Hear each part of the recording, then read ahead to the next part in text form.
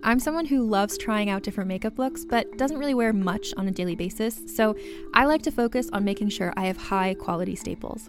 And whether you like a fresh face, full glam, or somewhere in between, you've probably seen Thrive Causemetics Viral Tubing Mascara.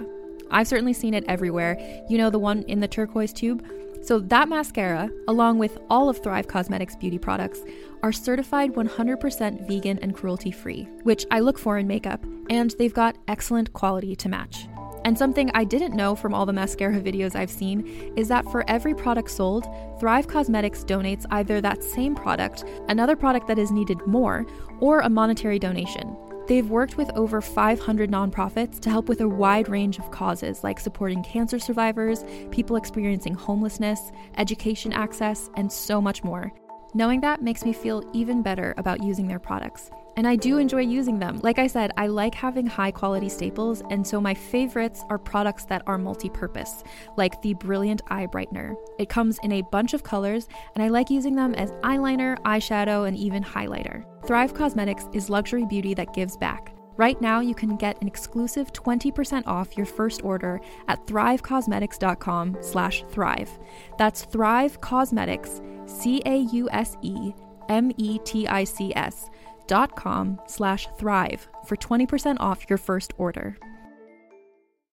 Hey there, it's Rachel Ballinger, and I am thrilled to invite you to Rachel Uncensored, my podcast where I get real with my friends and celebrity guests, where we talk about all sorts of topics. From personal stories to hot-button issues, we cover it all. New episodes drop every Wednesday, so make sure you tune in on Apple Podcasts, Spotify, or wherever you listen to podcasts. Trust me, you won't want to miss out on the fun and candid conversations we have here on Rachel Uncensored. The hardest part about being gay is having to pretend I don't love Chick-fil-A. And it's true. And that, you know, we're supposed to boycott things, but like I hate so many people that if I were to boycott anything that where somebody I hated profited, I'd have to just like live in a field and eat grass like a cow. Like that would be my existence. That's what they already think that lesbians want to do. Right? Well, we do. Yeah, that is kind of like it's not far off. Yeah. Is the grass organic? I'm dyking out, you're dyking out. Let's dyke out together. See what it's all about. Dyking out, dyking out, dyking out, dyking out.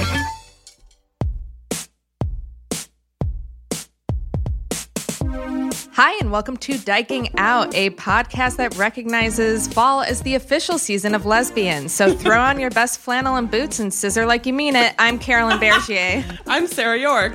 And today we're dyking out with author and activist Garrett Conley about gay conversion therapy. Garrett is the author of the memoir Boy Erased, which has been made into a feature film that will be in theaters November 2nd. We are so excited to have you here, Garrett. Thank you for having me. Yeah, this is great. Great. This is a terrible week, but it's good. Yeah. It's a great way to. It's a terrible week, but we're glad you're here after the past couple of days. Yeah. I mean, I just want to be in lesbian space right now anyway, if you'll allow me. It's a good place to be. It's terrifying. You're actually the first gay man on the actual podcast. We have our Patreon adjacent content where we had Matt McCormick Smith come on to talk about the Golden Girls, which is appropriate. That's what we all talk about. That's all we do. It's the only way we just wanted to give everyone just like a slice of life into like gay culture. It's like it's mostly Golden Girls. It's almost all Golden Girls. Yeah. That's actually it. I mean, seriously, my husband and I watch Golden Girls almost every night. Yeah. It's the perfect like end of day, like just put it on kind of show. You don't have to really invest in it, but you can just have it on. I watched a really weird Golden Girls episode last night. Oh, yeah? Which one? Not to bring back Golden Girls plus Oh, Gay we People. can. Yeah. We have an open door policy on Golden Girls. Like, it was one of those episodes where you know that they're trying to make a really good point, and they're going to eventually get to it. It's like their lesbian episode where you're like, oh, it's going to get there. It's going to get there. Yeah. I'm ready. I was on the edge of my seat on that episode. You're like, what are they doing? Do they know what they're doing? I don't know. And then it turns out okay.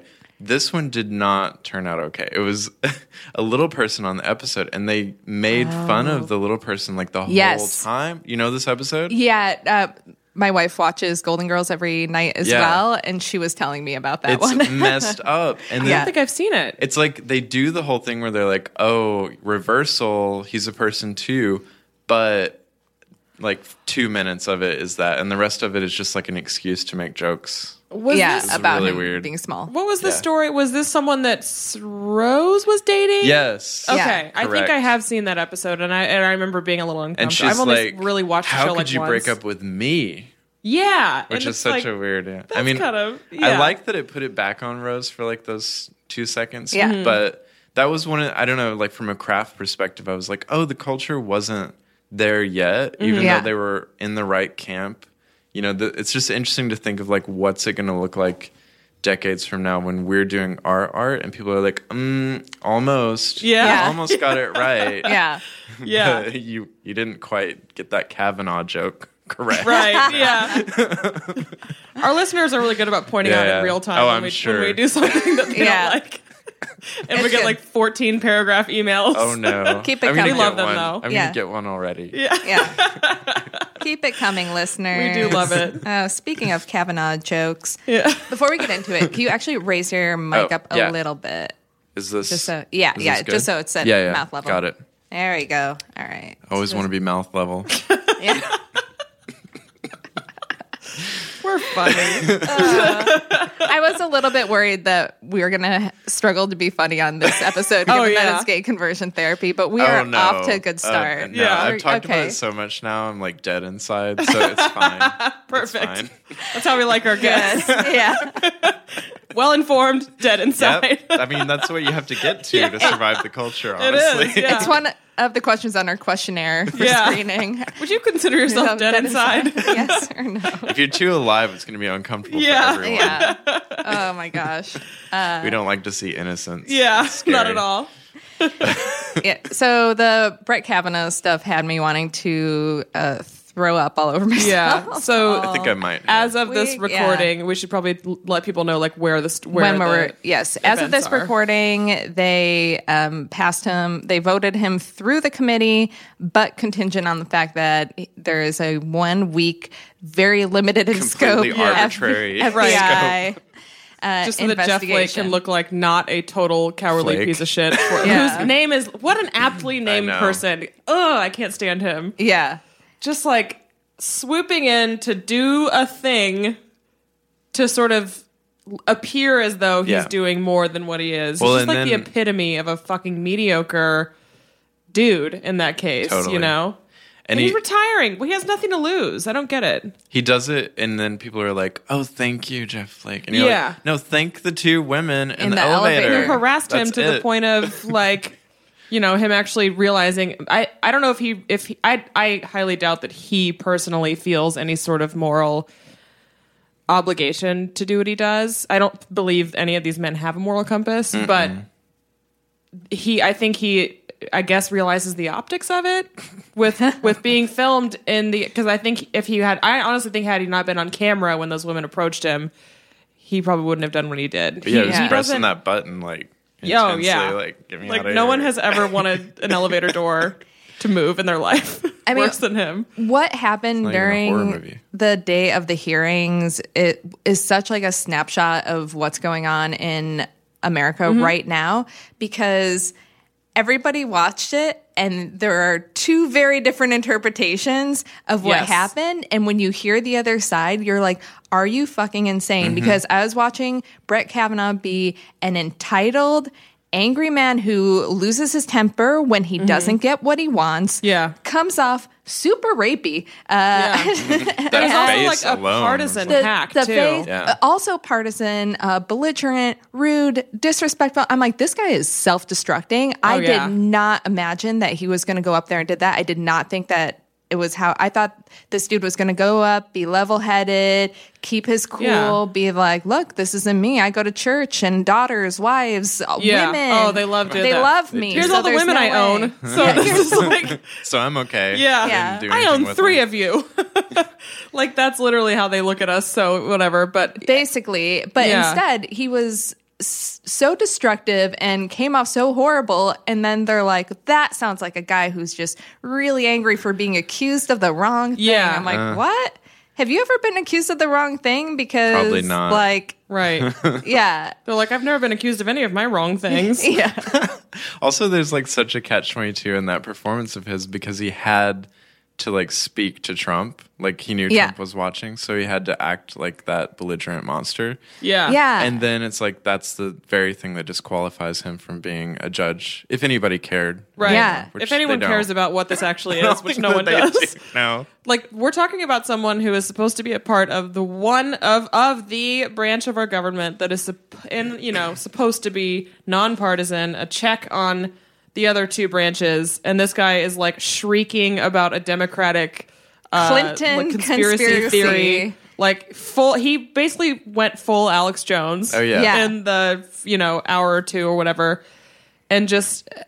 Can you imagine the other justices being like even watching this? Roberts has got to be like, please don't let this. Oh my god! Even the conservative ones, I have to believe, are just like, oh, this guy's a maniac. Yeah, they want someone with a little bit more chill. Yeah, yeah.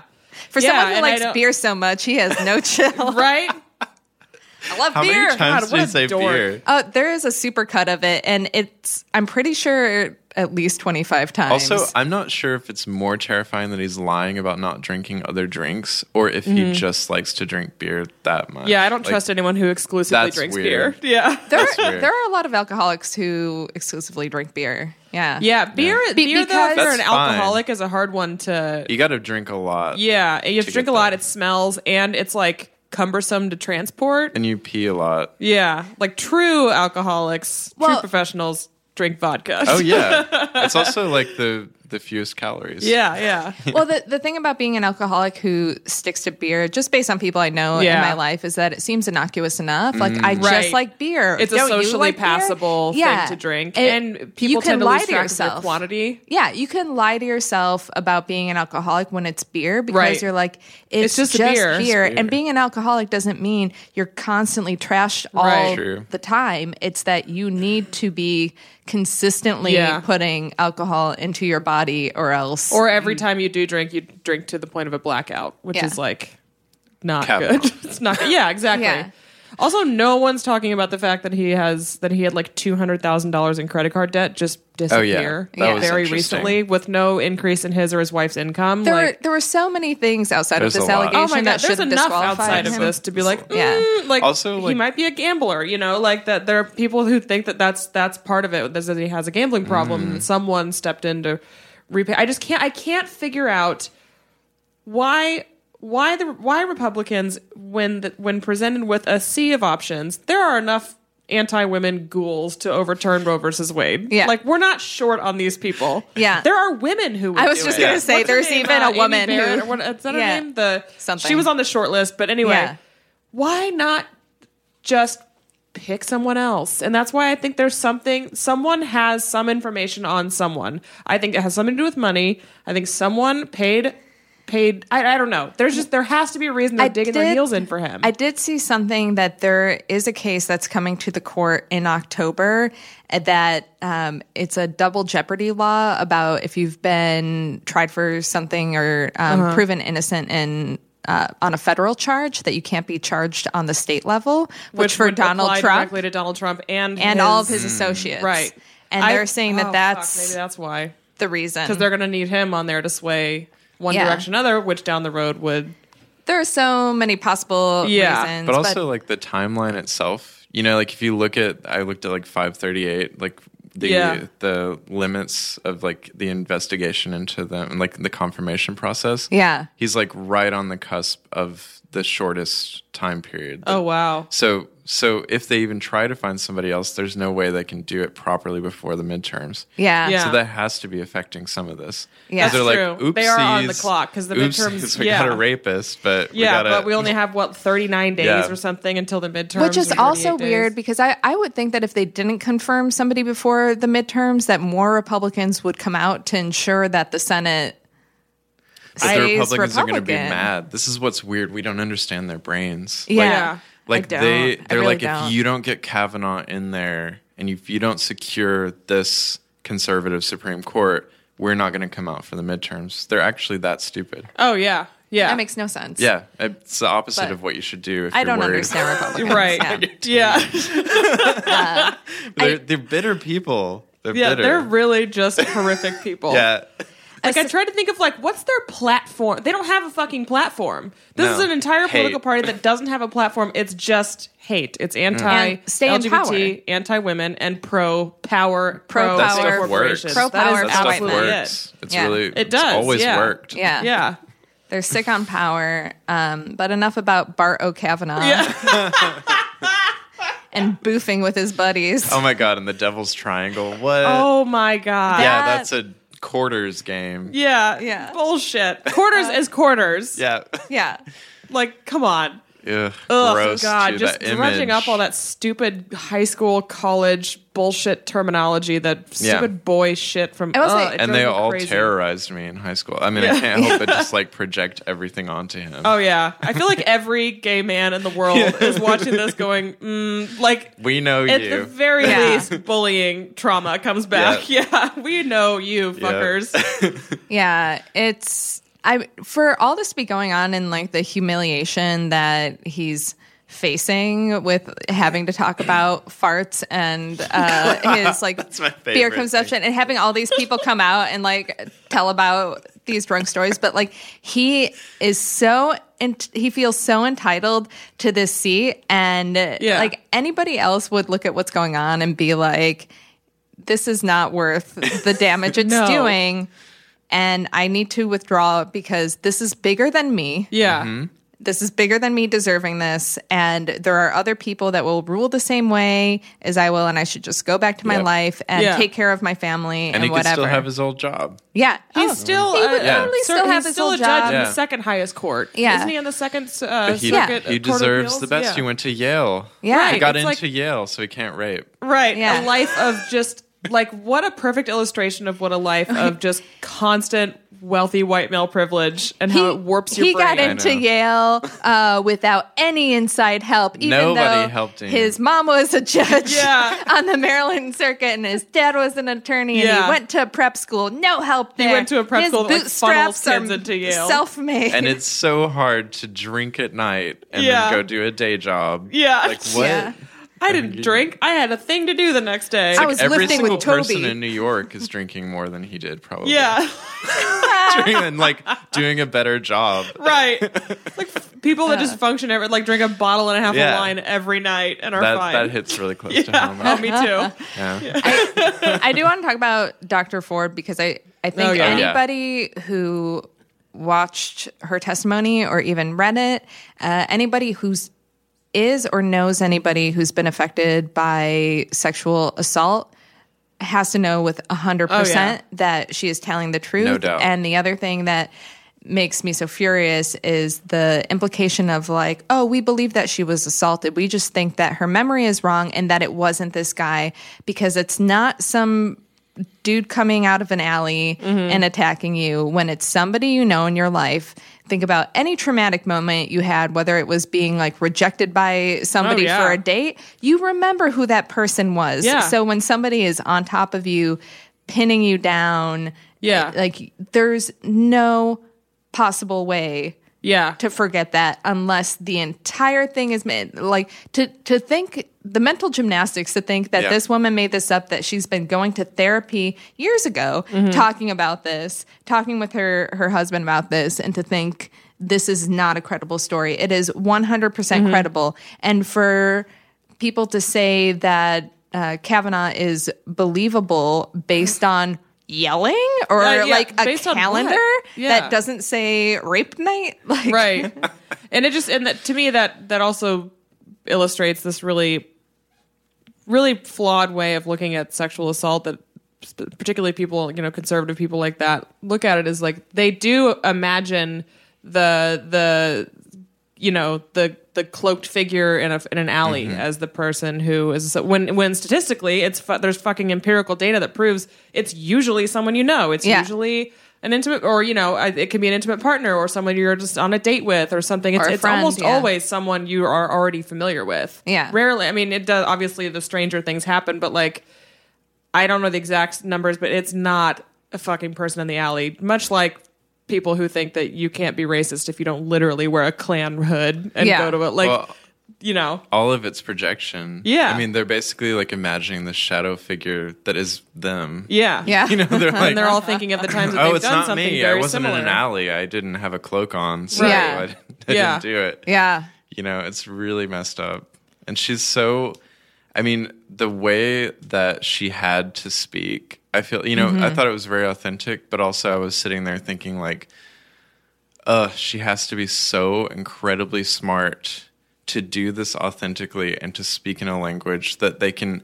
I don't think that they believe her really, or I don't think they care. That's even worse. I think they believe her, but they don't care. But she spoke in a language that could potentially pierce through all of their bullshit. Yeah. Because she was so calibrated to like what they would want to hear. Yeah. And that to me, well, it's just tragic that she has to do that. And then also that like Kavanaugh did the exact opposite. Yes. And spoke in a language that revealed that he is a liar. Yeah. And yet everyone is spinning it. I mean, even like, well, I shouldn't say even. Pretty much every news source that's televised is pretty lame. But they're like, oh, I think he was pretty believable. And I'm like, what are you talking Based about? on what? They're doing that whole two sides bullshit that is driving me crazy. Just mail them all a two-sided dildo. Here's your both sides. Oh my god, the better both sides. Which one do you prefer? One with spikes on it. Yeah. How is being defensive, evasive, not answering most questions directly? Like there was even I saw a graph that showed all the times when Dr. Ford answered a question directly. Oh, the blue and the red. Oh my god, it was great. It was not, you know. But I mean, you'll still get the two sides thing, and the people who are saying the things that you mentioned, Carolyn, about like, I believe her, I just don't believe this was the person. Like those are people trying to toe the line and trying to, I think maybe possibly internally grapple with the morality of it and what they actually. But the implication of saying something like that is like that trauma survivors can't believe that their memories like aren't I think that's accurate. Worse. I'd rather people just say I don't believe her. Honestly, like the ones who the far right conservatives who were like I don't believe her. He's great. Let's do it. To me, that's more palatable than these fucking towing the line in the middle of like, well, I do, but assault survivors can't be trusted. It's just weak. Yeah, it is. It's just like you know what? Just come down on the side. Just tell pick us. a side, tell please. us who you are. Yeah. It's making me crazy. Yeah. I don't even talk about that. I mean, my mom is totally on Dr. Ford's side, of course, because she's been, through stuff. And but I do not talk about this with my dad. I'm like, I'm just not even going to I know I should probably and like yell at him and stuff, but I'm just like, I can't know what people think in that town. Yeah. It's too scary. Man, I know. What town are you from? It's called Mountain Home, Arkansas. Okay. Yeah. I like to call it out. Yeah. Yeah. I know you're listening. Yeah. That whole town is like crazy. They listen to everything. And then they'd tell my dad like what they heard. Yeah. Anyway. Oh man. So I know you're listening. Yeah. Saying I'm talking about dildos. Yeah. Go tell dad I talked about two-sided dildos. Can you imagine? Oh God, no! I don't even communicate with my dad anymore. To be honest with you, like I mean a little bit, but like it'll be like on a family group text kind of thing. But I think cute. he's one of those. He's conservative. I know he voted for Trump, but like I'm choosing to remain ignorant of how if he's a Trump supporter because voters and supporters are two different things. Yes, they might. We've discovered. Yeah, I will never forgive either of them, but like, there are people who voted for him and now deeply regret it. And then people who voted for him and are like the MAGA hat wearing Fox News, or they're not that overt about it. I don't know. But I literally am too afraid to find out where he stands. So I just don't speak to him at all. Like I would like to hold on to some hope that he thinks Trump's a moron, but I don't need to find out. I'm doing this new thing now where, like, if I get in a Lyft or an Uber and I'm, like, talking to the driver and he's suddenly a Trump supporter, which happens a lot. Oh, no. It's actually a surprise. Really? Yeah, because, like, I've been traveling a lot lately and it's just happened a really insane number of times. Like outside of New York? Mm-hmm. Yeah. And so, like, now I used to be, like, the, docile, sweet, Southern boy. But then I'm just like, I argue with them intensely. And there was an hour-long drive. I was in Telluride for the film festival, and there was an hour-long drive from the airport. And he started in on it, and he was like lecturing me. And I just like for 50 minutes shot down every single one of his arguments. And I was like, this is actually my burden. Yeah. I'm a white man from the South, and I have to do this. This is your superhero origin story. I have to. Yeah. It was like, I felt it, and I was like, I hate this. I hate every single part of this and how uncomfortable it's making me, but I'm going to do it. Yeah. Garrett, I'm glad you have sacrificed your Uber rating. I mean, your Uber rating's got to tank. It's tanking. And now they're matching you with the drivers who also have bad Uber ratings. Oh, I know. So that's why they're all Trump supporters. Yeah. I mean, maybe that's a good thing. Maybe. Yeah, it's meant to be. This is how you can... My husband, who's like Pakistani, was like this is what's kind of terrible, where I get one-track minded, and I'm like, I've got to convince this man. And my husband is like right next to me, and he's like looking at me like, he's going to kill me. Like, what are you doing? Right. Oh, God. And so like halfway through, he forcibly made himself fall asleep, I think. And the guy's like ranting about immigration, and he goes, I was like, well, I think we should be compassionate, blah, blah, blah. And he was like, do you even know an immigrant? And I was like, my husband is sitting right here. This person in the vehicle? Immigrant. Oh my God. And he's like, oh, okay. Like we're dealing with some real. You live in New York City. Do you know? Do I know an immigrant? Have I ever spoken met someone to an who isn't from this country? I can't sneeze without sneezing on an immigrant in New York City. Yeah, which is because I'm married to one also. Yeah. Right? Yeah. It's racist to sneeze on an immigrant. Oh man. Garrett, you are actually the second guest on this show who has had a movie made about their life.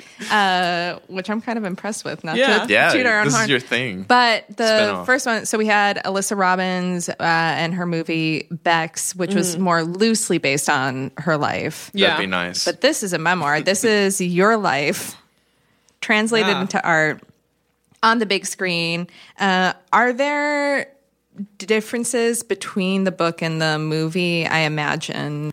I mean, first of all, like writing the book required a sort of distance because you had to think like, okay, what is it structurally? Sure. And anytime you tell a story, it's definitely shaping like it doesn't feel like facts anymore. You're like, the tea kettle's green now, and the room was really, I don't know. Like sometimes you change the timeline and things like that.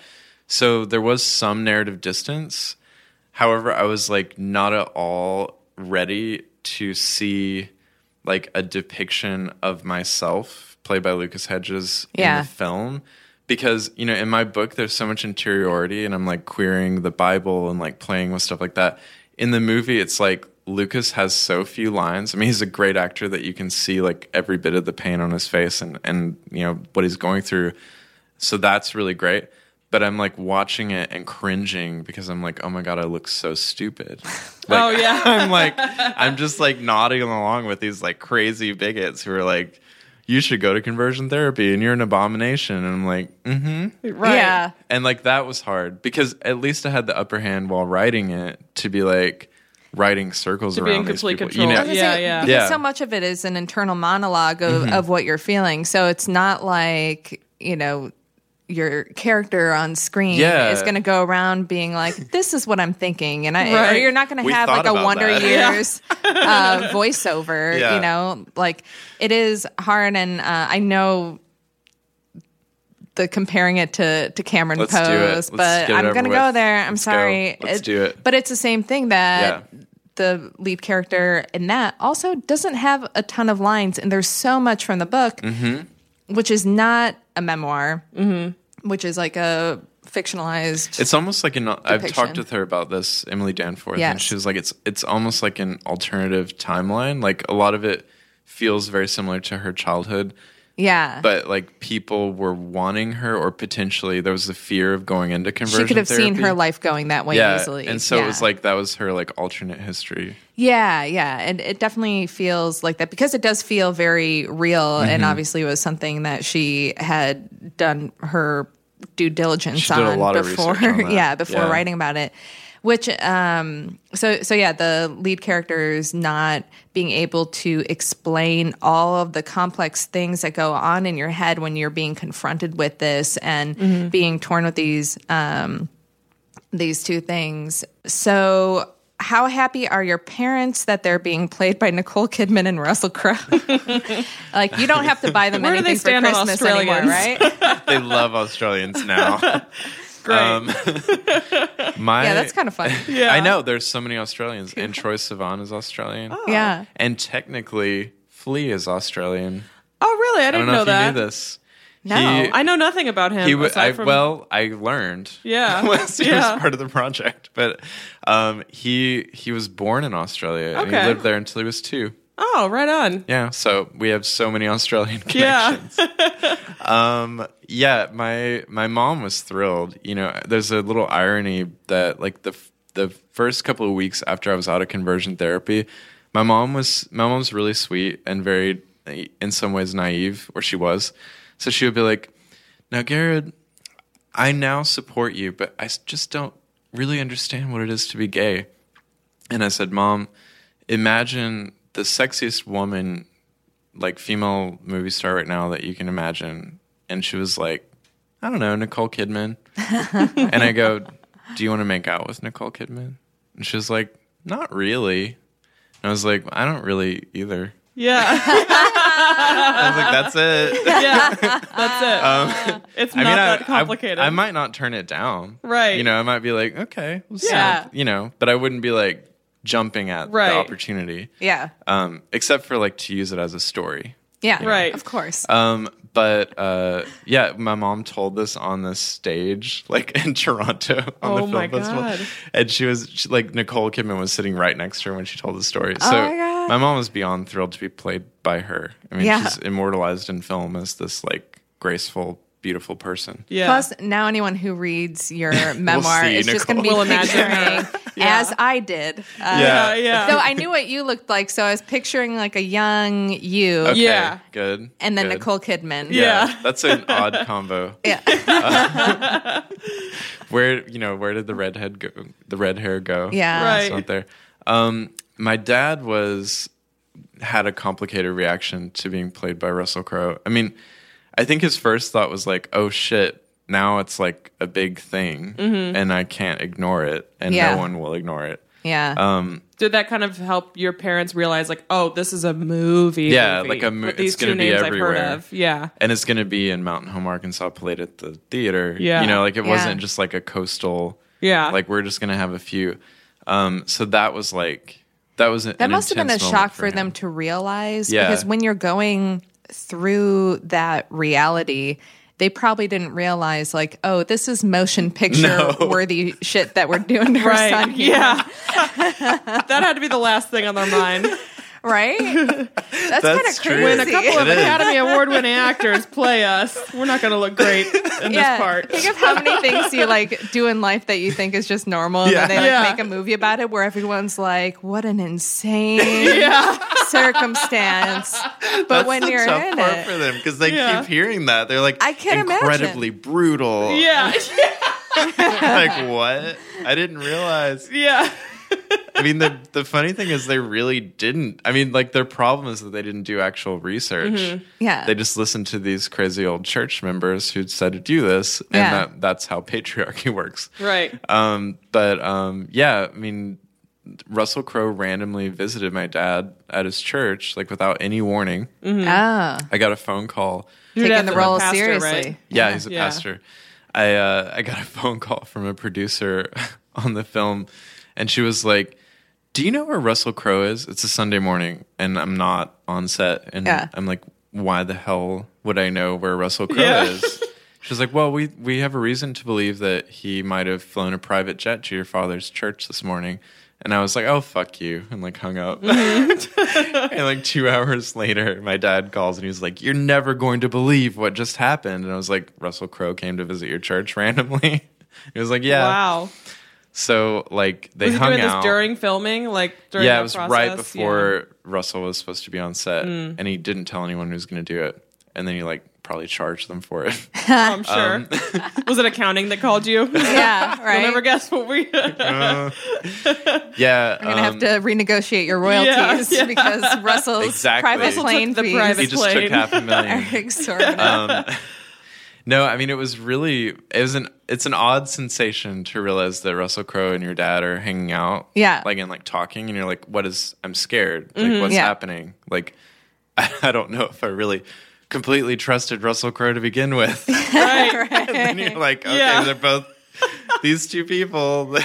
I have a quick aside about Russell Crowe and my mom, because my mom thinks Russell Crowe is so hunky, but then also my mom does too. Follows it up with saying that he looks like my uncle, and I'm like, don't put those two things together. Yeah. But also, whatever she needs to feel, I guess. Whatever, Dottie, just do it. So my dad is a big prankster, and I mean, me and my sister are as well, but my mom and my sister were in France visiting my dad, and my dad decided he was going to say that Russell Crowe was in town making a movie. Oh, God. So he mentioned it, and my mom was like, really? So she was kind of like on high alert, and then he would go into stores and tell the cashier to bring up the fact that elaborate. they saw Russell Crowe just to an put her on hour this earlier. Wild goose chase in her mind. This is psychological Can we do manipulation. this in real life? Yeah. I bet Russell would do it, honestly. Oh yeah. It's like a very Ellen gimmick kind of thing happening. Totally. So my sister That's how we'll get on Ellen. Yeah. Right? My sister is telling me that she is like, I don't know. She's like fully on board. She's giving me the play-by-play. She's like, Mom keeps stopping to like retouch up her makeup everywhere. She's like looking into every mirror she passes by because she is what a hilarious actor to be that she's gonna meet Russell Crowe. So then she also, like, when they kind of wanted to reveal that it was over, wanted me to text my mom a picture and be like, I'm at this restaurant and Russell Crowe is here.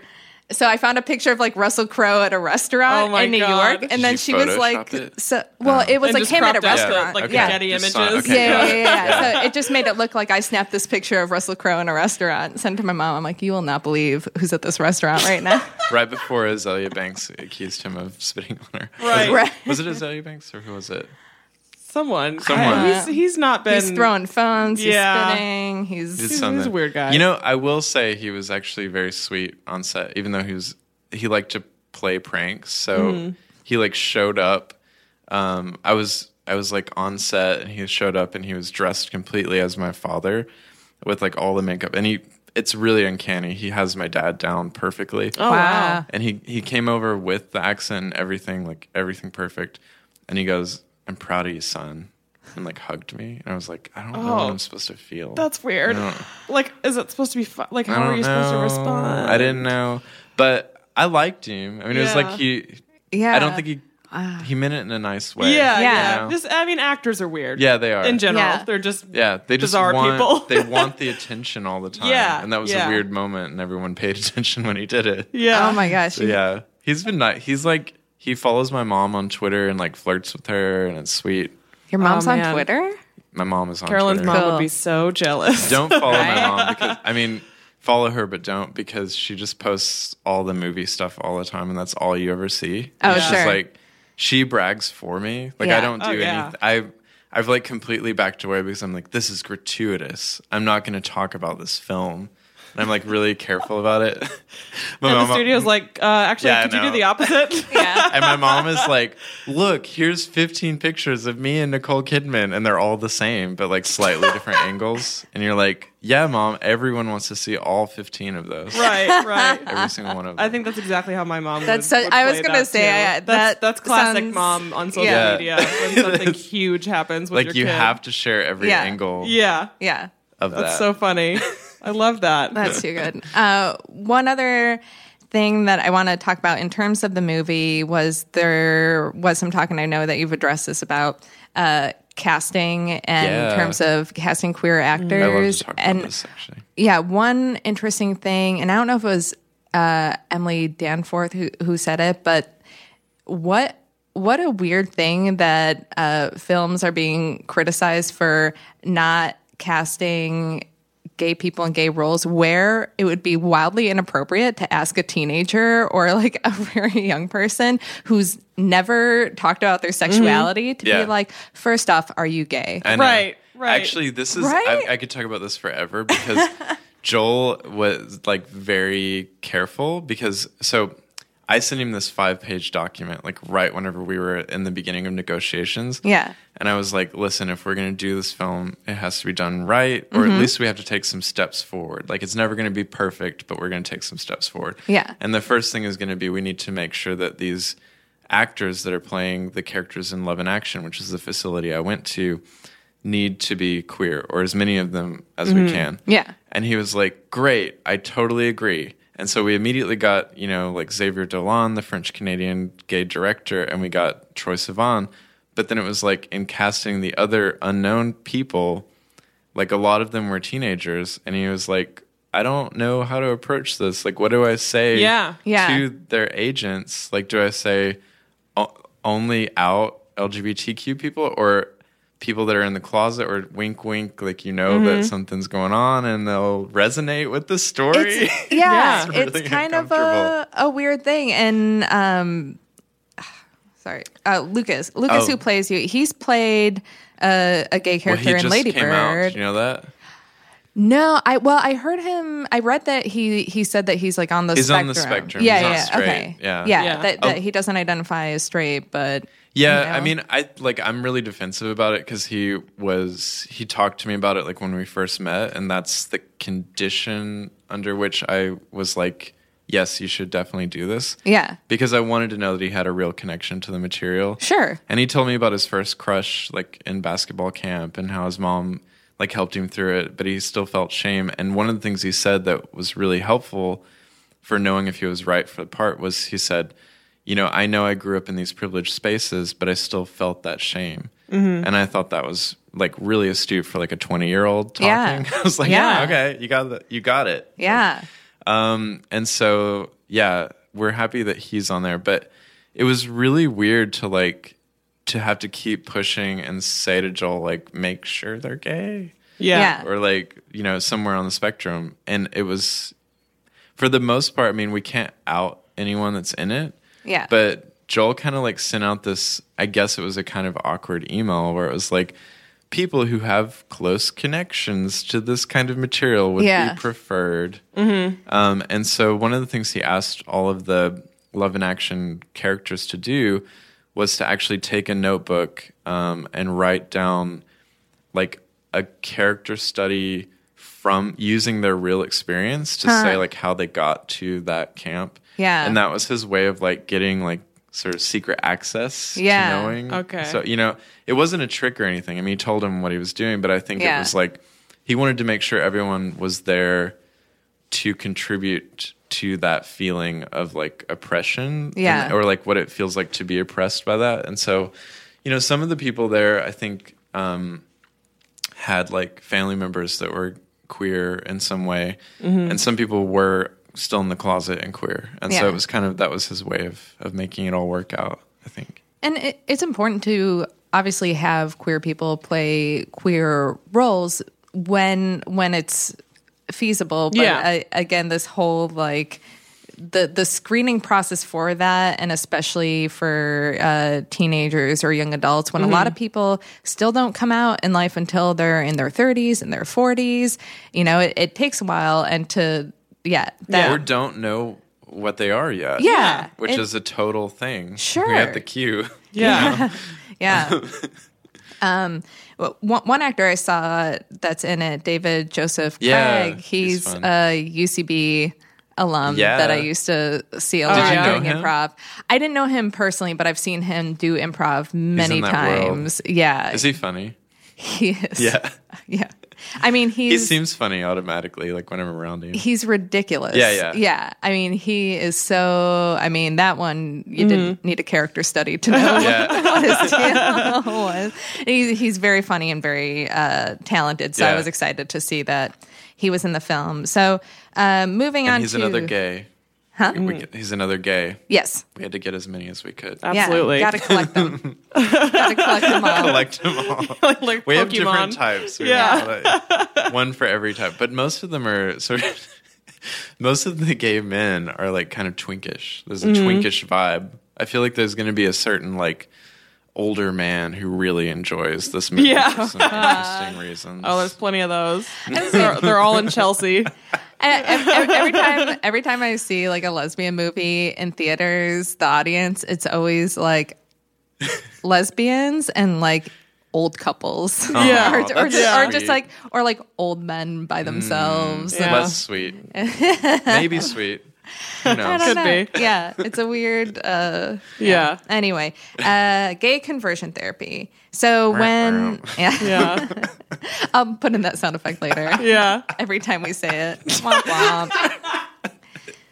That's amazing.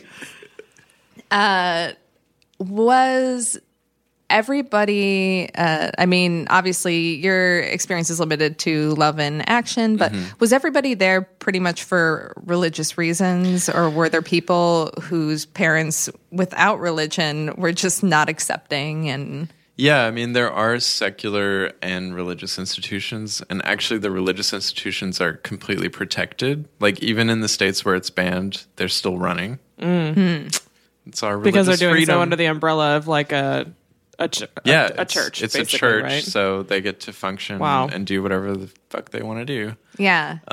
That's a whole other battle we have to fight. But yeah, I mean, most people had been religious at one point or were at the time at Love in Action. But I would say, yeah, I mean, I think it was like whatever was the closest facility to you was where you went. Memphis was kind of positioned in this unique place where it's like, people from Tennessee went there, people from Arkansas, Mississippi, and Missouri. So it was just kind of like this little crux of like, we don't know what to do, so send your kid down there. Yeah. It's really weird. I imagine for a lot of the people who do go to gay conversion therapy or to these camps and who are sent there by their parents have not been exposed to knowing any gay people beforehand, or it's like very limited. So what's it like showing up at this place where you know that you share this thing with everybody who's there, but also under those circumstances? That's one of the things that I loved about Cameron Post, actually, is that it really explored that part of the experience. Is like, oh, this is the first queer group you've been in. Yeah. You know, and what does that feel like? Like, you must have so many questions for everybody, but you're also not allowed about it. But you can't. I know. Yeah, exactly. You know, it was really strange because I felt like so embarrassed for myself just being there. Like, for two reasons. One is like, oh, I've got this affliction. And the other reason is like, this might be bullshit and I feel insane. Yeah. And those two existed at the same time. And then, so like pretty much all the shame that you're feeling ends up being projected onto everyone around you. So you're like, oh, well, he's too femme. Yeah. Or like, oh, she's too butch. Like, and you just do this like weird thing in your brain where you're judging pretty much yourself and everyone around you. And it's humiliating. Sure. And they, like the counselors there, cultivated that spirit of surveillance. You know, like if I would stand a certain way, they would correct my stance. I mean, that was very interesting in your book about the corrections and how specific the rules were for what there were like for physical rules. Presentation. Like women had to shave in very specific ways. Skirts. Yeah. Like right? certain like at the knees or something. Oh. I would have like women been good at this. Yeah. It's also Memphis in the summer. Yeah. It's just not a good time to wear like really thick and long skirts. Wasn't it something like women couldn't wear polos or something like that? Yeah, which like would have destroyed my teenage wardrobe, which was half polo shirts. Yeah. I mean, they conflated gender expression with sexuality, which is just like, okay. Yeah. That's ridiculous in hindsight. But I think, you know, something that the film really emphasizes is this sort of outside-in mentality. Like, if you just fix this external surface, then somehow that presentation will affect you inwardly. And, you know, what's really messed up about them is that they get a few things kind of right. Yeah. Like, you know, whenever you like make yourself look good in the world, like that can really help your mood. That's true. So they would say things like that, only it would be about gender. Right. And you're like, okay, I guess it's like an outfit. Yeah. Why not? Yeah. You know? They would do that stuff all the time. And they would mix in, like, anytime you would have a doubt, they would be like, well, doubt is healthy. Yeah. It's healthy. It's in the Bible. Doubting Thomas. Yeah. And then they would be like, oh, you've got to get rid of this internal shaming cycle. So they would shame you and tell you that you had to get rid of your shame. It's something else. Yeah, because it's not like the Westboro Baptist Church where you go there and have to yell like God hates fags like over and over. It's like they use logic. Yeah. In a way where it's very much normalizing this narrative that you should hate yourself. So in that way, to me, it's like more insidious and sinister than just your outward, you know, wild ass middle of the field, like you know, tent revival. And there were those, and you know, I mean, I think one of the things that people like critics of the film that have seen early versions, some of them have been like, oh, it wasn't dramatic enough or intense enough, and like. I can see that from a storytelling perspective, but I'm like, okay, but psychological torture is actually terrifying. And like the ways that works on people, like I feel like I have a brain that can easily at any moment turn into like Funhouse Mirror crazy. Yeah. Because I can just be like, switch, okay, anything logically can go and I can make it fit into all of these strange ways. Yeah. And I think that's something that everyone who survived conversion therapy of that particular type lives with. I mean, I think you can turn it into a superpower. Like, I write novels now that are incredibly complex and show, like, characters learning how to deceive themselves. And so I just use it because I'm like, oh, got it. Yeah. But I do think in my personal life, like, that has affected me so much over the years. Because... like boyfriends at different times would be like, what are you even talking about? And I would be like, I would have like outlined this like logical, like complex Baroque thing about a decision that I made that like hurt them. And they'd be like, what are you even talking about? That doesn't make sense at all. And I would be like, oh, you're right. And it's like you have to snap out of it. Yeah, you have like a gold medal in mental gymnastics. I got it. To survive. If you want to do that whole angels on the head of a pin argument that people have been doing throughout philosophy, I can do it. Yeah. I can make it all work. Like, it's fucked up. But I mean, that's what fundamentalists do anyway. Yeah, definitely. It's just what they do. How was conversion therapy, like this particular institute that you went to, how did your parents find out about it? Like, do they advertise? I don't want to say the word advertise, but like, how do they get the word out that this is what we do? Is it? I assume it's primarily through church networks, but so my dad immediately called a pastor that he respected at Bellevue Baptist Church in Memphis. I always call them out too. And the pastor stocked all these brochures for Love in Action and had all these connections. The two groups, there were a few groups, but there were Focus on the Family was probably the most insidious one that really peddled this across like radio stations and put brochures into people's churches.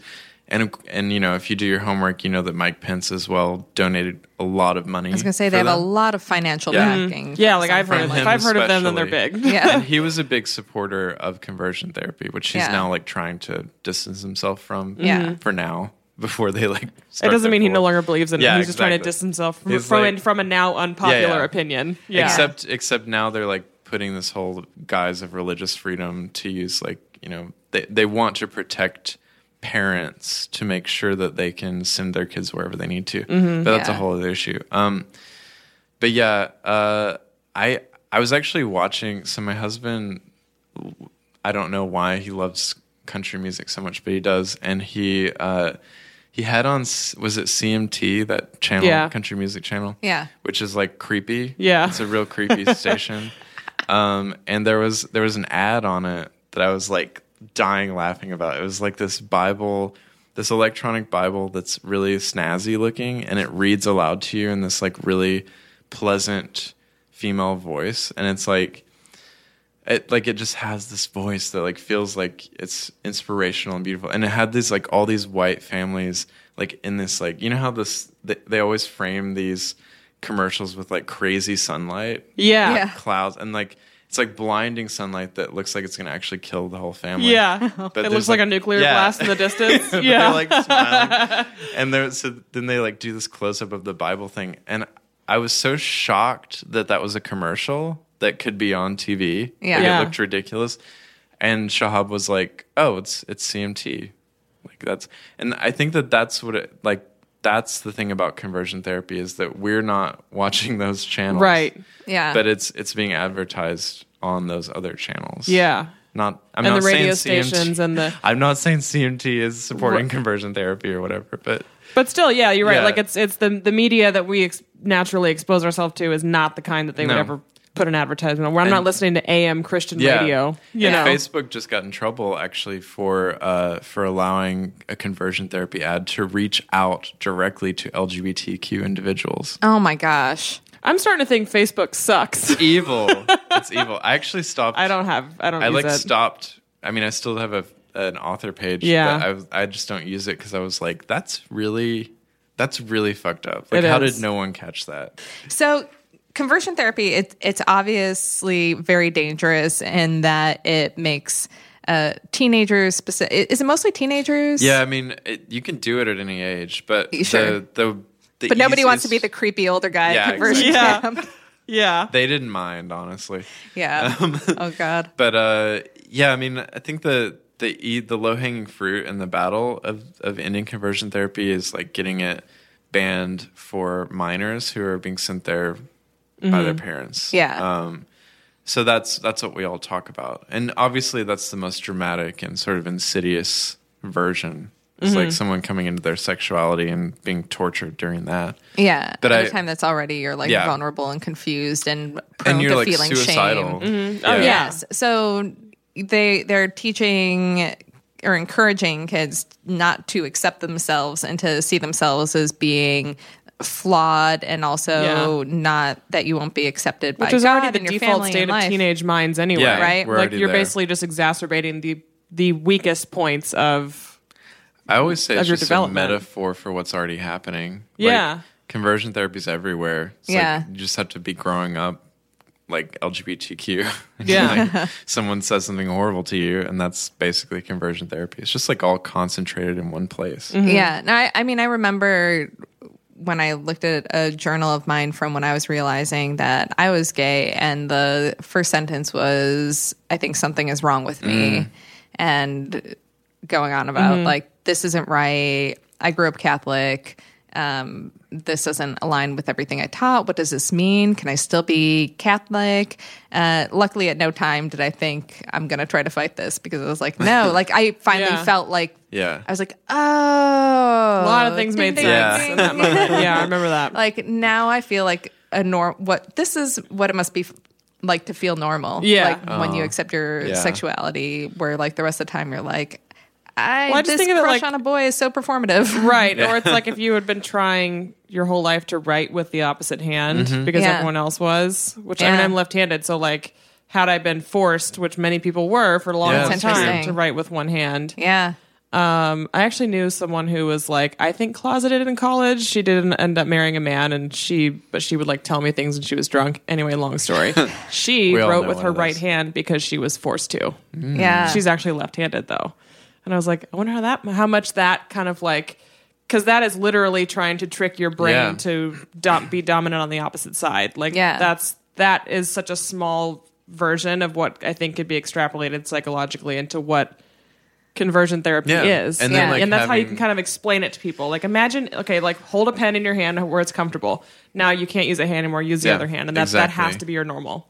Yeah. You know, like it's just never going to make sense to you. Ever. Never fully. Yeah, never fully. No. You can try and you can get by, but it's always going to fuck you up. And I think one of I found so many insidious things about conversion therapy after the fact. Like I think what's really terrifying is that several people who believed that they'd been cured, were obviously bisexual.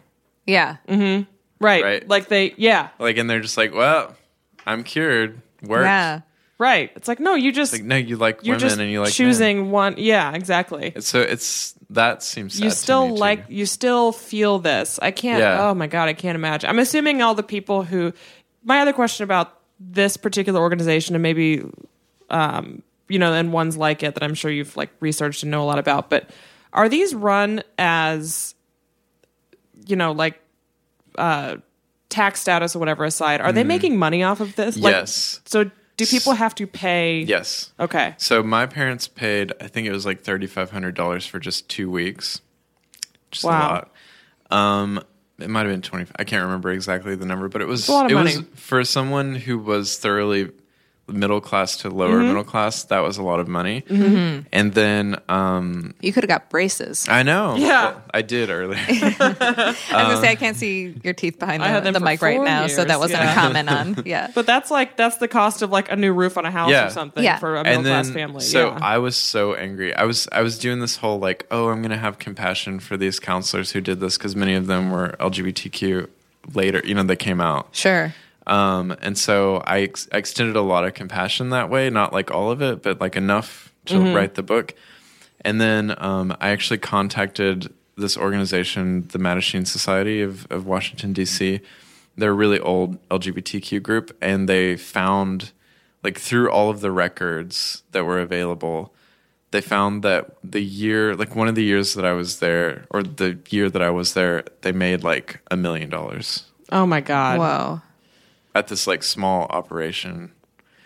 So that like all of the compassion that I had for them just evaporated instantly. Yeah. I was like, I didn't know it was that much money, you assholes. Yeah. Right. Like, so are they... If you were just trying to like keep the ship running... Right. Like your standard kind of nonprofit sort of thing where they, they cut corners. It's a bare bones facility. It's, it's whatever. But, Smid now, he's the guy who ran the camp. He's married to a man his husband's wonderful, actually.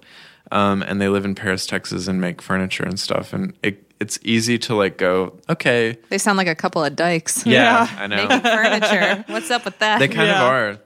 Yeah. They go to car shows and do like antique car. Yeah. It's real neat. That's relatable. Yeah. So they were in Patagonia, I'm sure. But it's easy to be like, okay, that's the happy ending. Like we've reached the state of redemption where this person is now like come to terms. And then when I heard about the money, I was like, oh, your ranch house that you have with your husband. Yeah. Yeah. Now I kind of want to burn it down. Oh, yeah. man. Yeah. I mean, that being said, Smid and I do talk. Like, we'll email each other, and he has apologized and tries to do the right thing. I just think that someone who has deluded themselves for that long and been really damaged by it and sold that story and, like, is responsible for the deaths of a lot of kids. Yeah. Is never going to fully reckon with the past. There's no way. Yeah, because as humans, we do a lot to avoid having to feel the feeling of shame. And even for somebody who was in the business of shame and profited from shame. Yeah, like literally just trafficking in it. And doesn't want to have to feel that certain shame. And there are like certain types of shame that we're okay with feeling with, but others that we're like, no, I'm going to protect myself from really having to, because the weight would be too much to bear. I don't know. Yeah. That's complicated. Well, but he could have donated like all the money he made. Yeah. Oh, for sure. There's that. For sure. Yeah. Yeah. Yeah. So because these companies, I guess is what you can call them, or, these institutes make all this money, and they, I think, can obviously be directly, in my mind, be held responsible for suicides and for things like that. Can they be held civilly liable? If they're religious, I don't think that they can. So that's part of the protection of that. Also, I imagine that's a tax shelter, too, to be a religious organization. And Trump almost took that away from religious organizations with his tax law. And Penn stepped in and was actually, you're going to lose everyone. Yeah. Yeah. So actually, there's a really interesting development in this whole battle. So Evan Lowe, who is he's a California assembly person, and he tried to push forward a bill that was going to say that conversion therapy is fraud. And that's where the battle lies. Okay. Like if we can get that, classify it as fraud, then they can be sued. Then you can be sued if you're a religious organization as well. Oh. Because the conversion therapy itself is fraud. Okay. And you can't take money for it. So, even though there could be organizations that continue, they wouldn't get their money from that.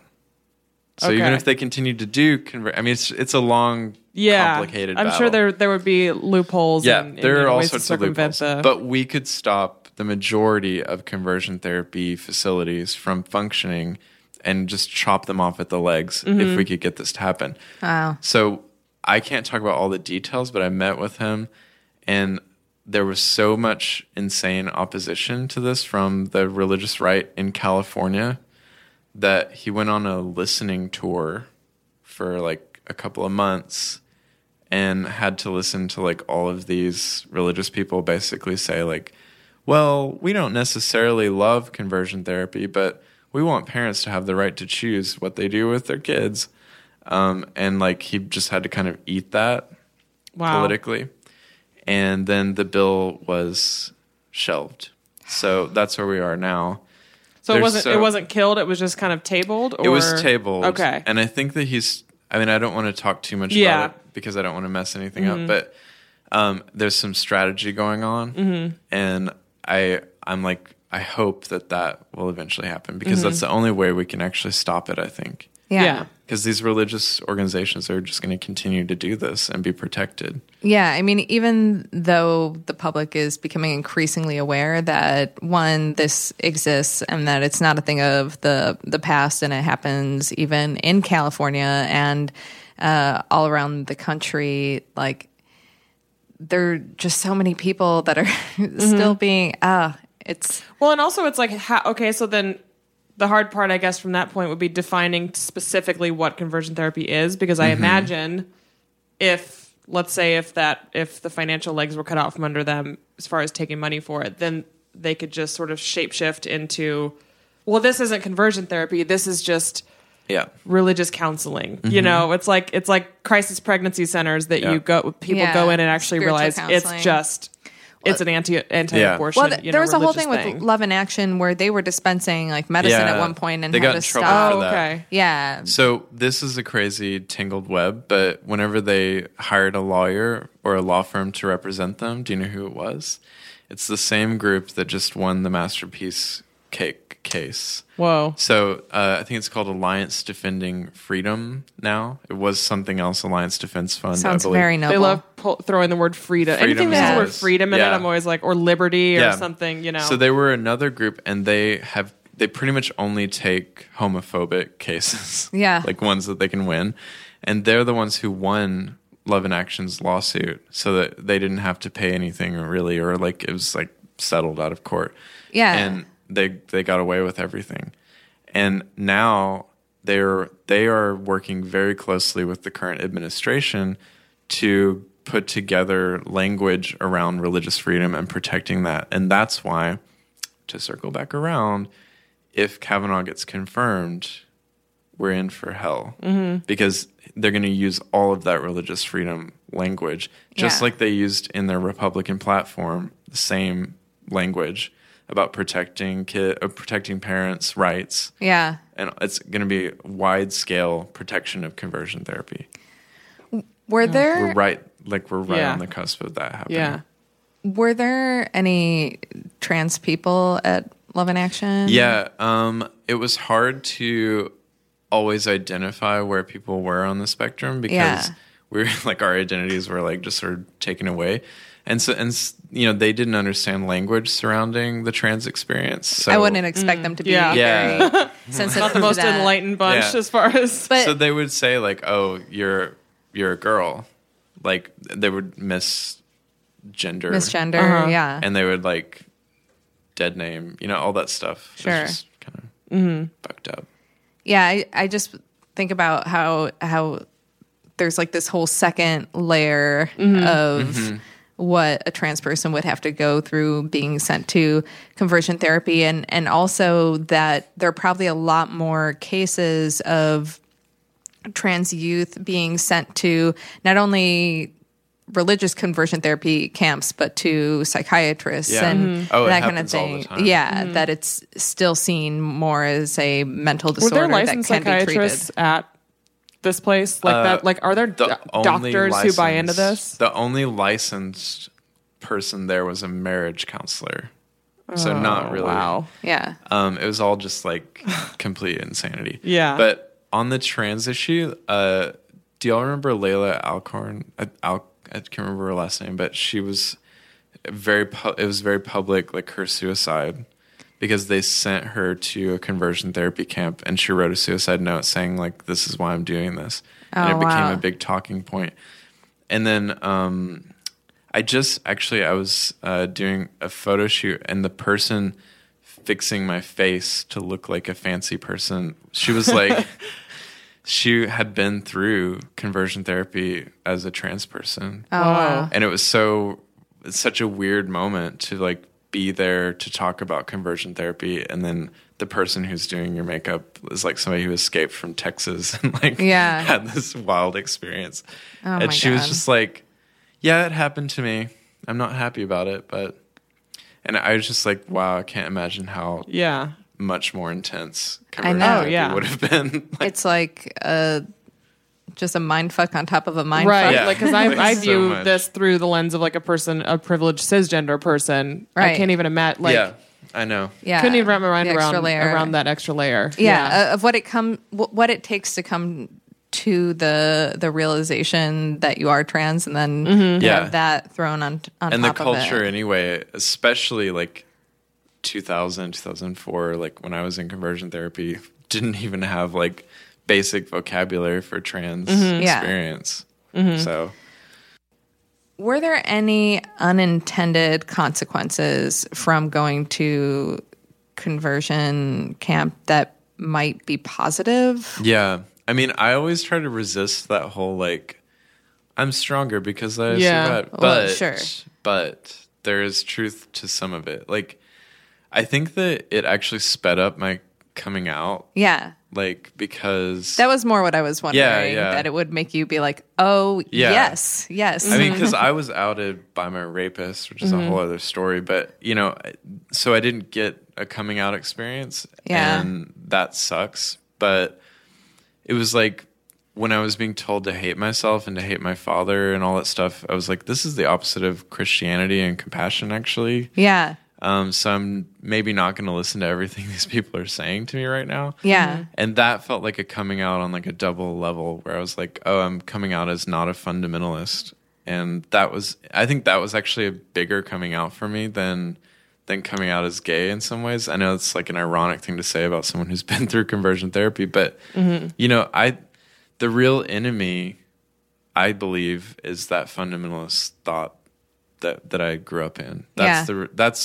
That's where all of that stuff is bred. Yeah. And it's been in the culture since the founding. Like, we had a bunch of crazy preachers come over and be like, let me tell you, this is how you do it. And you slaughter these Native Americans. And like that sort of thinking, I believe, is the trajectory that I'm like after. Like, I'm always obsessed with it and always trying to like call it out. Yeah. So when I came out, it was like, holy shit, this is a big battle. Like, because they're all going to hate me. Yeah. When you're an insider and you're suddenly an outsider, it's difficult. Yeah. Oh, for sure. Because you're immediately labeled an enemy. Yeah. Even though you understand everything about what they're thinking about you. Like, you're like, I no longer identify with you, but I totally get everything about why you're thinking this. Yeah. And they hate that. I don't think they like being understood, like actually understood, actually seen for what they are. Actually seen, yeah. Yeah. Because there has to be some element of that. I grew up in just a non-religious household. We weren't necessarily, I mean, like, I'm an atheist, but like I sort of arrived at that on my own as a kid, because I think of the lack of religious upbringing. But I imagine in the fundamentalist thing, it's like they kind of know it's a house of cards, and then when someone figures it out, then that's extremely threatening. Yeah. They can't stand it. Yeah. I love it. Yeah. Absolutely. Yeah. I'm trying to think of like, I feel like there's some sort of analogy there to like some movie I've seen. Titanic? Yeah. Yeah, it's the iceberg. I can see that. Yeah. Except, like, I mean, I know everyone's had this argument a million times. Like, there was enough room on that door. There was. Yeah. There was enough. I know, but I would have also pushed him off. Me too. Right. I'd be like, no room. Yeah. He kind of deserved it. He kind of did. Because I feel like he was going to ghost her after that whole thing anyway. Jack Dawson, there's no way. I think he was going to return to his old, like, wayward kind of ways. He wasn't going to settle down with Rose. No. Yeah. Too many French girls to paint. Yeah, and, like, he kind of filled her head with, like, all these things we're going to do together. I think he was full of shit. Oh, yeah. I agree. He was too cute. Yeah. He was too cute for his own good. Yeah, it's dangerous. He was a pretty lesbian. He was. He was like, his lesbian phase was like really. And then he turned completely. Oh man, what a 180. Like just. I mean, I don't want to shame anyone's progression at all, but but it's just different. Yeah, it's just different. At least he got better at acting along the way. Yeah, he did. It was there's some twists. Yeah, going on he was only good at playing mentally handicapped people, in my opinion. Right, was like weirdly convincing. Right. And then outside of that, I was like, oh, wasn't he in What's Eating Gilbert Grape? Yeah, he was. Yeah, he was great in that. He was young too. So weird connection. That is Lucas Hedges' father's script. Really? Ah, interesting. That is interesting. Yeah. So how did you? So Joel Edgerton. He wrote the screenplay and he also plays. The guy. He wrote the screenplay. He directed it and he plays the evil one. Yeah. How did you two connect? Like, how does that? That was weird. I mean, I just Grindr. turned down. Yeah. I'm kidding. Oh my God, I wish. He's a very strapping man. He's he is. But I only know I've seen him in a few things, but the role for some reason that sticks out to me is from Great Gatsby. So I just think he's like one. This machismo dickhead, you know. Yeah, he was so mean in that. But I'm sure anyway, he's actually the sweetest person in the world. It's weird. It's like I like at first I didn't trust it because I was like, okay, what's this straight guy doing? Like, why is he so invested? Right. Is he going to torture us? Like, what's he doing? Yeah, when I saw that he wrote the screenplay, I was like, I sort of had that alarm that went off a little bit. Everyone had that. And then I had to Google. I was like, wait, is he queer? But then he's not. So no one knows. Mm-hmm. No, I mean, he dates women. Yeah. But he's like, basically, I got this email 2 weeks before I got his email where it was like, we want to do this film, but the person wants to remain anonymous, and so does the company. Mm-hmm. And like, this is how much they would offer. And my agent, I'm in like starving artist mode. Yeah, living in New York. And absolutely, I'm like, I will do anything. Put it on Lifetime. I don't care. Yeah, let's do it. And so my agent was like, I don't think you should take this because like I know a bit more information, and we're going to feel embarrassed. And we're going to feel sad whenever we walk out of the premiere.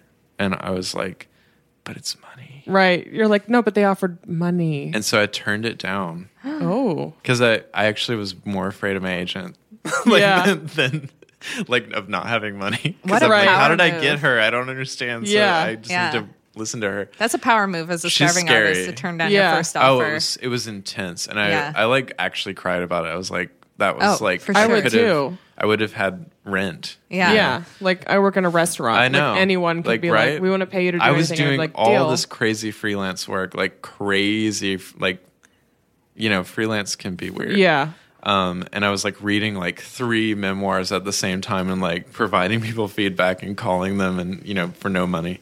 Yeah. So it was a lot to turn down. And then, I was rewarded by the universe. Yes. I don't know if I believe in that, but like a week later, it was like, oh, Joel Edgerton wants to meet with you and talk about doing this film like that's going to be everywhere. And I was like, okay, but still. So that wasn't the anonymous. No. Okay. Yeah, I got a new offer like a week later. Wow. Like, as a reward for being principled. Yeah. Did you ever find out? No, I wanted to. She wouldn't. A Mike Pence production. Yeah. Oh God. Yeah. Yeah. It probably would have just been like I think they changed the ending, and then you just show up with your ex-girlfriend. Like at the very last minute. Yeah. Actually, I was told that like it was half my story and half John Smith's story, and that it would like. Have both a redemptive sides movie. arc. Yeah, and I was like, no thanks. No. Yeah, both sides movie. That's we're gonna get like 15 of those in the next year. Yeah, totally. But I turned it down, and then Joel met with me, and like immediately was just like, "You can write the script," and I was like, "I can't write my own rape as like a scene. Yeah, I'm not gonna do that." Yeah. And so he wrote it like rapidly. I mean, I describe it as a man who was possessed, like. He'd had like a real funk for like 2 years and couldn't write anything or do anything creative, like other than act, which is creative. But he was just like, I don't have a project. And this spoke to him in this really intense way. So I just didn't question it. I was like, yeah, there's something there, and we'll see what happens. Yeah. And yeah, I mean, every step of the way, he's like spoken with survivors of conversion therapy. He's sat and listened to me for hours as I like talk about LGBTQ inclusion and like done all the right things. He contacted every major LGBTQ organization that would help with representation before even starting day one. Wow. And I was like, okay, this is how you do it. Like, this is how you don't anger everyone. Yeah, yeah. Well, that's nice to know that there's a thoughtful man out there. Yeah, right. One. A thoughtful. Yeah. Actually, this is not a hyperbolic statement. Like, Joel Edgerton is the only straight male friend that I have. Yeah. Like, that's a real truth. Well, I think as queer people, we have to set a high bar for the straights that we let into our lives. Joel Edgerton is the one. Well, now I'm like a Joel Edgerton fan. You should like, be. That's it. Yeah. I mean, actually, everyone in my life now is. Yeah. They're just like, oh, he's real. He's using his privilege to put a story out that needs to be told, and does it in a thoughtful way. Like, I didn't believe in allies until Joel did this. Yeah. I guess when we have the revolution, he doesn't go on a page. Right. Yeah. Let's spare him. He can be one of us. Yeah. We'll let him walk around on a leash. Yeah. That's awesome. That's kind of sexy, actually. Yeah. He is kind of a sexy guy. Yeah. Oh my God. So basically from that point, you guys just... Yeah, he would run the casting by me and run every script by me. And like, even though I didn't rewrite anything, I would always tell him about tone. Mm-hmm. Yeah. So I would be like, okay, this feels a little too straight. Like that's your interpretation of what it's like. Mm-hmm. That being said,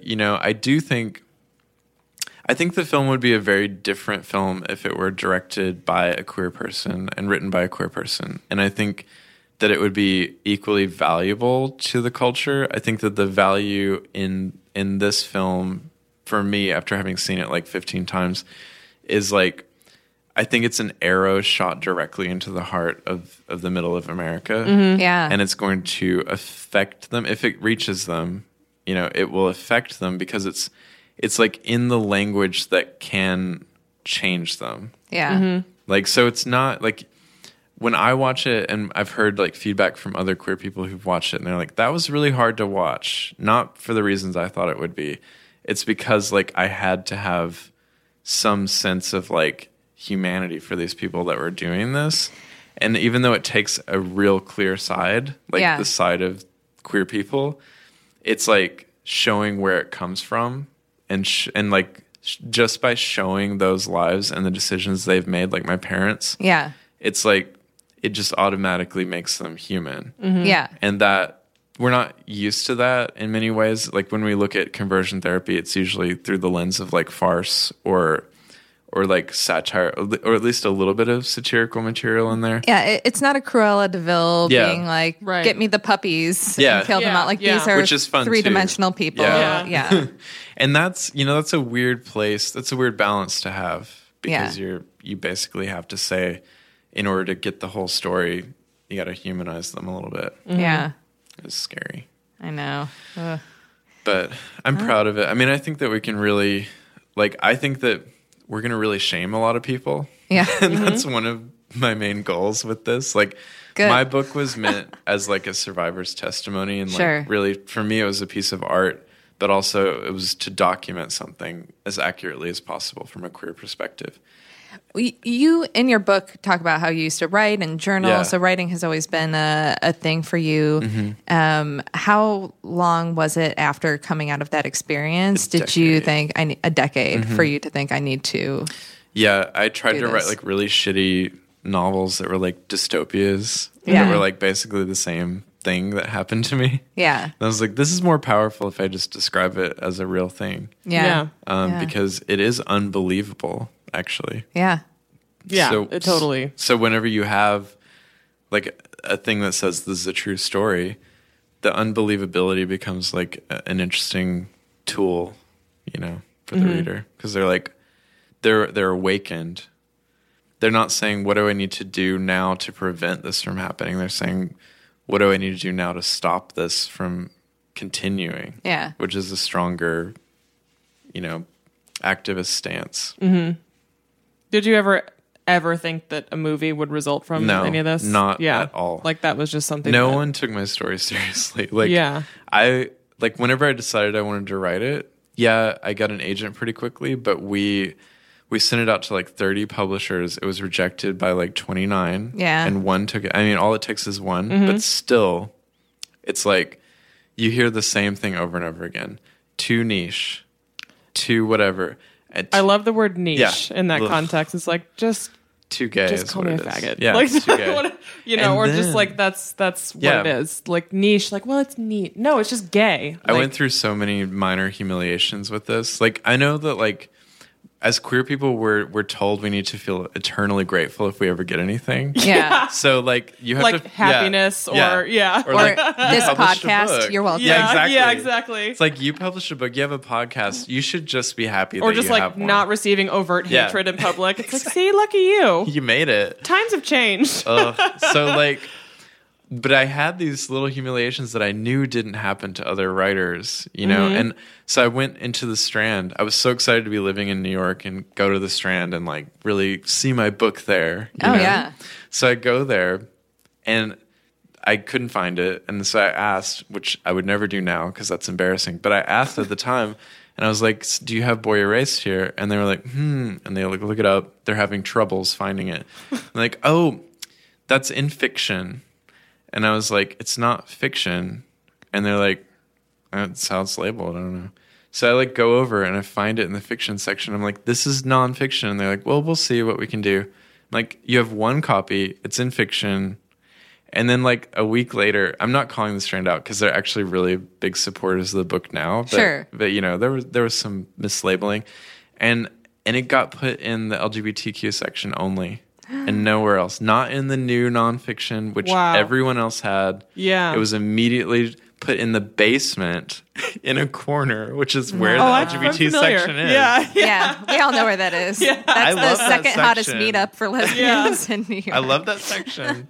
But also, let's have it in a few other places. I mean, it happened consistently.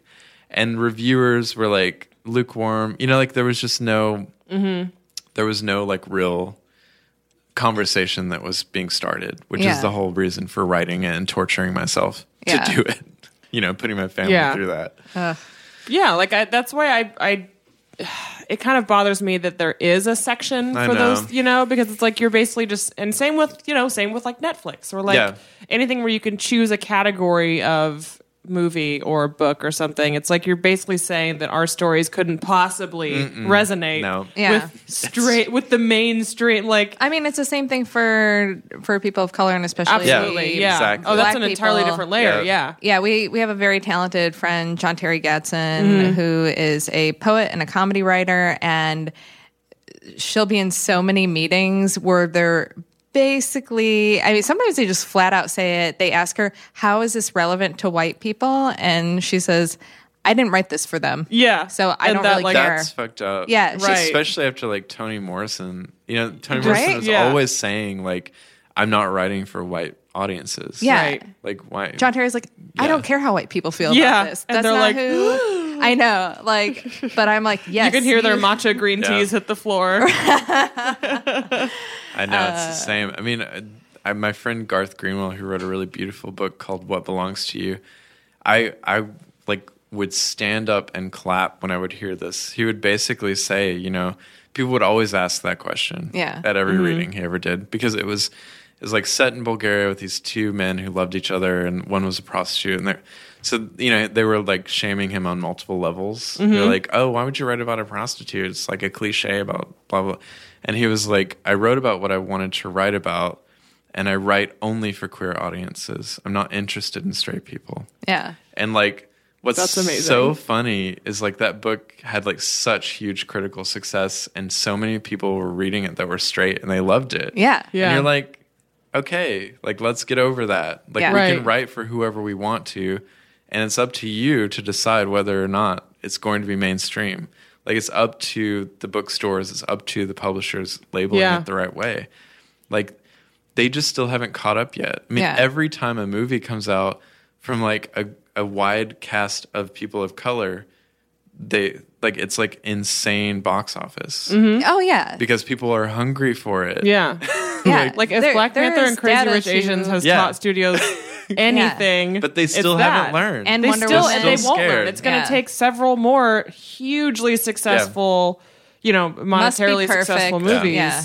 And exactly. The must be perfect thing. You only get one. Yeah, it has to be perfect. If one of these big budget movies fails, then people will be like, oh well, never again with an all Asian cast, or thankfully these movies did do extremely well in the box office, but they shouldn't have to be they shouldn't have to break records to be. Because how many shitty white movies are made every year that don't make any money either. Right. They don't make any fucking... And then they still get these same actors this license again Failure and again to and launch. again. Come on. Yeah. Oh, that's where my mind went.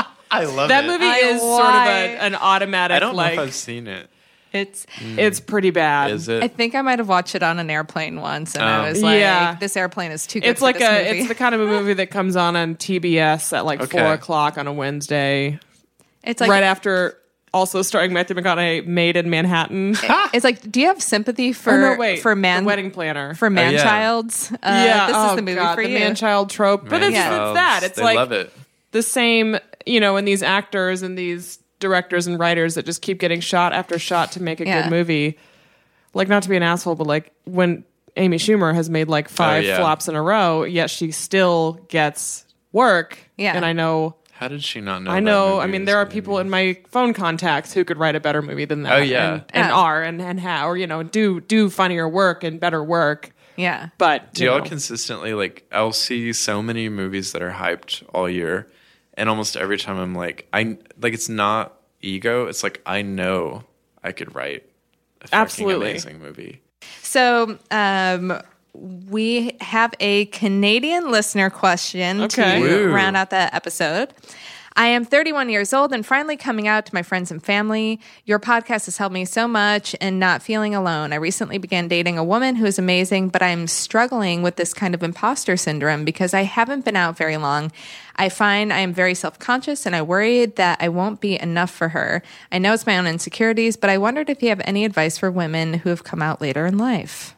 Ooh. I think that what you're feeling is perfectly normal. Very normal. Doesn't matter your age. That's more of it doesn't really matter when you get on the roller coaster, but the roller coaster is going to be the exact same in a lot of ways. I think that's a perfectly normal emotion to feel. And it's gonna take time, but you will for sure kind of come into your own and sort of build your own confidence in, as a lesbian or a queer, however you identify, as a woman who dates women.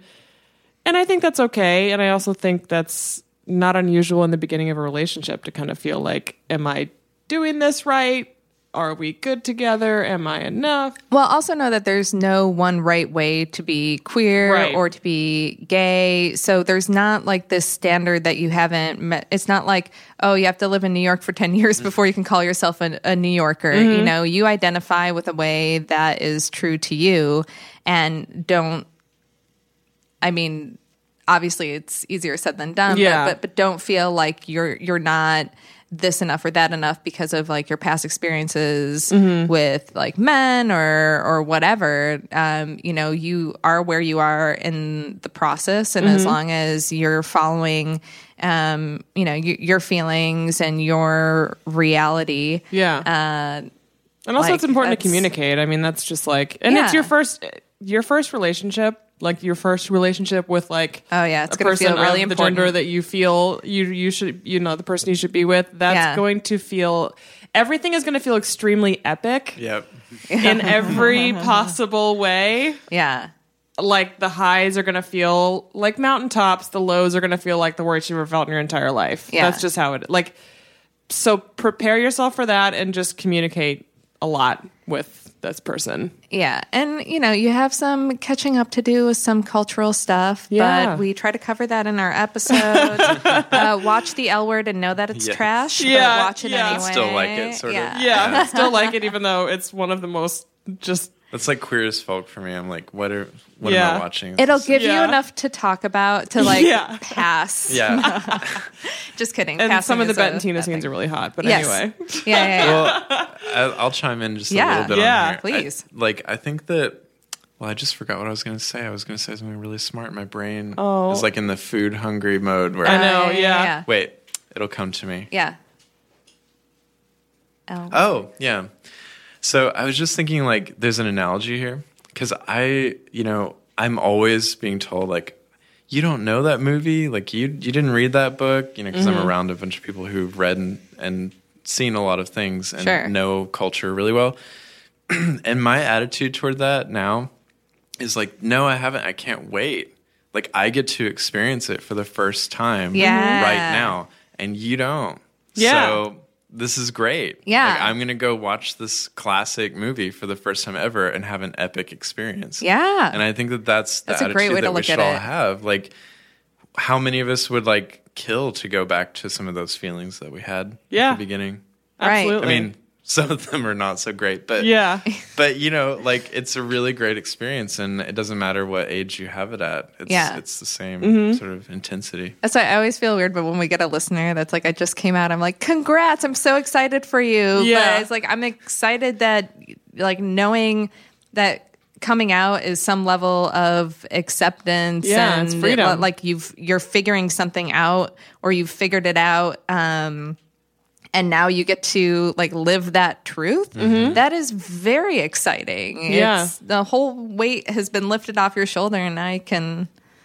There's a lot of there's a lot of kind of milestones, and there's a lot of things about the kind of the baby lesbian years that I wouldn't really go back to, but I'm glad they happened, and it was, and also an exciting time. To this listener's credit, I think that I would have had an easy, like, as someone who's like 30 plus, you are much more capable of handling some of these things. True. Probably. Like, I was 20 when I was experiencing all those things. So I was still kind of in, I was that age, and that does make it harder. So I think that you probably are at an advantage here emotionally, and like in an emotionally intelligent way.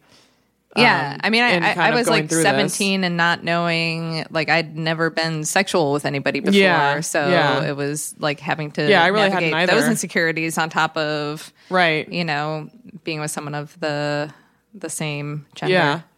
Yeah, but no, I think you're in a good place. I think it's gonna feel weird, but you're gonna be fine. Yeah, and those Canadians are nice, so and you have free healthcare, so it can't be that bad. Yeah. All right. Garrett, thank you so much for coming and talking. Awesome. This was wonderful. Everybody go and see Boy Erased on November 2nd, but also read the book, because they're going to be very different experiences. Is there anything else? Where can people follow you? Or? I'm on Twitter. You're on Twitter? That whole thing. Instagram. Right. Yeah. I'm angry on Twitter all the time now, so that's perfect. Good. Sorry. I guess that's what Twitter's for. Yeah. It's at GayRodCon. GayRodCon. Great. Wonderful handle. Yeah. So good. And you can follow us at Dyking Out everywhere. Thank you so much. Keep writing in, dykingout@gmail.com with any of your questions. And dyke out with us again next week. Yeah. Bye. Thank Bye. you. Yeah. That was awesome.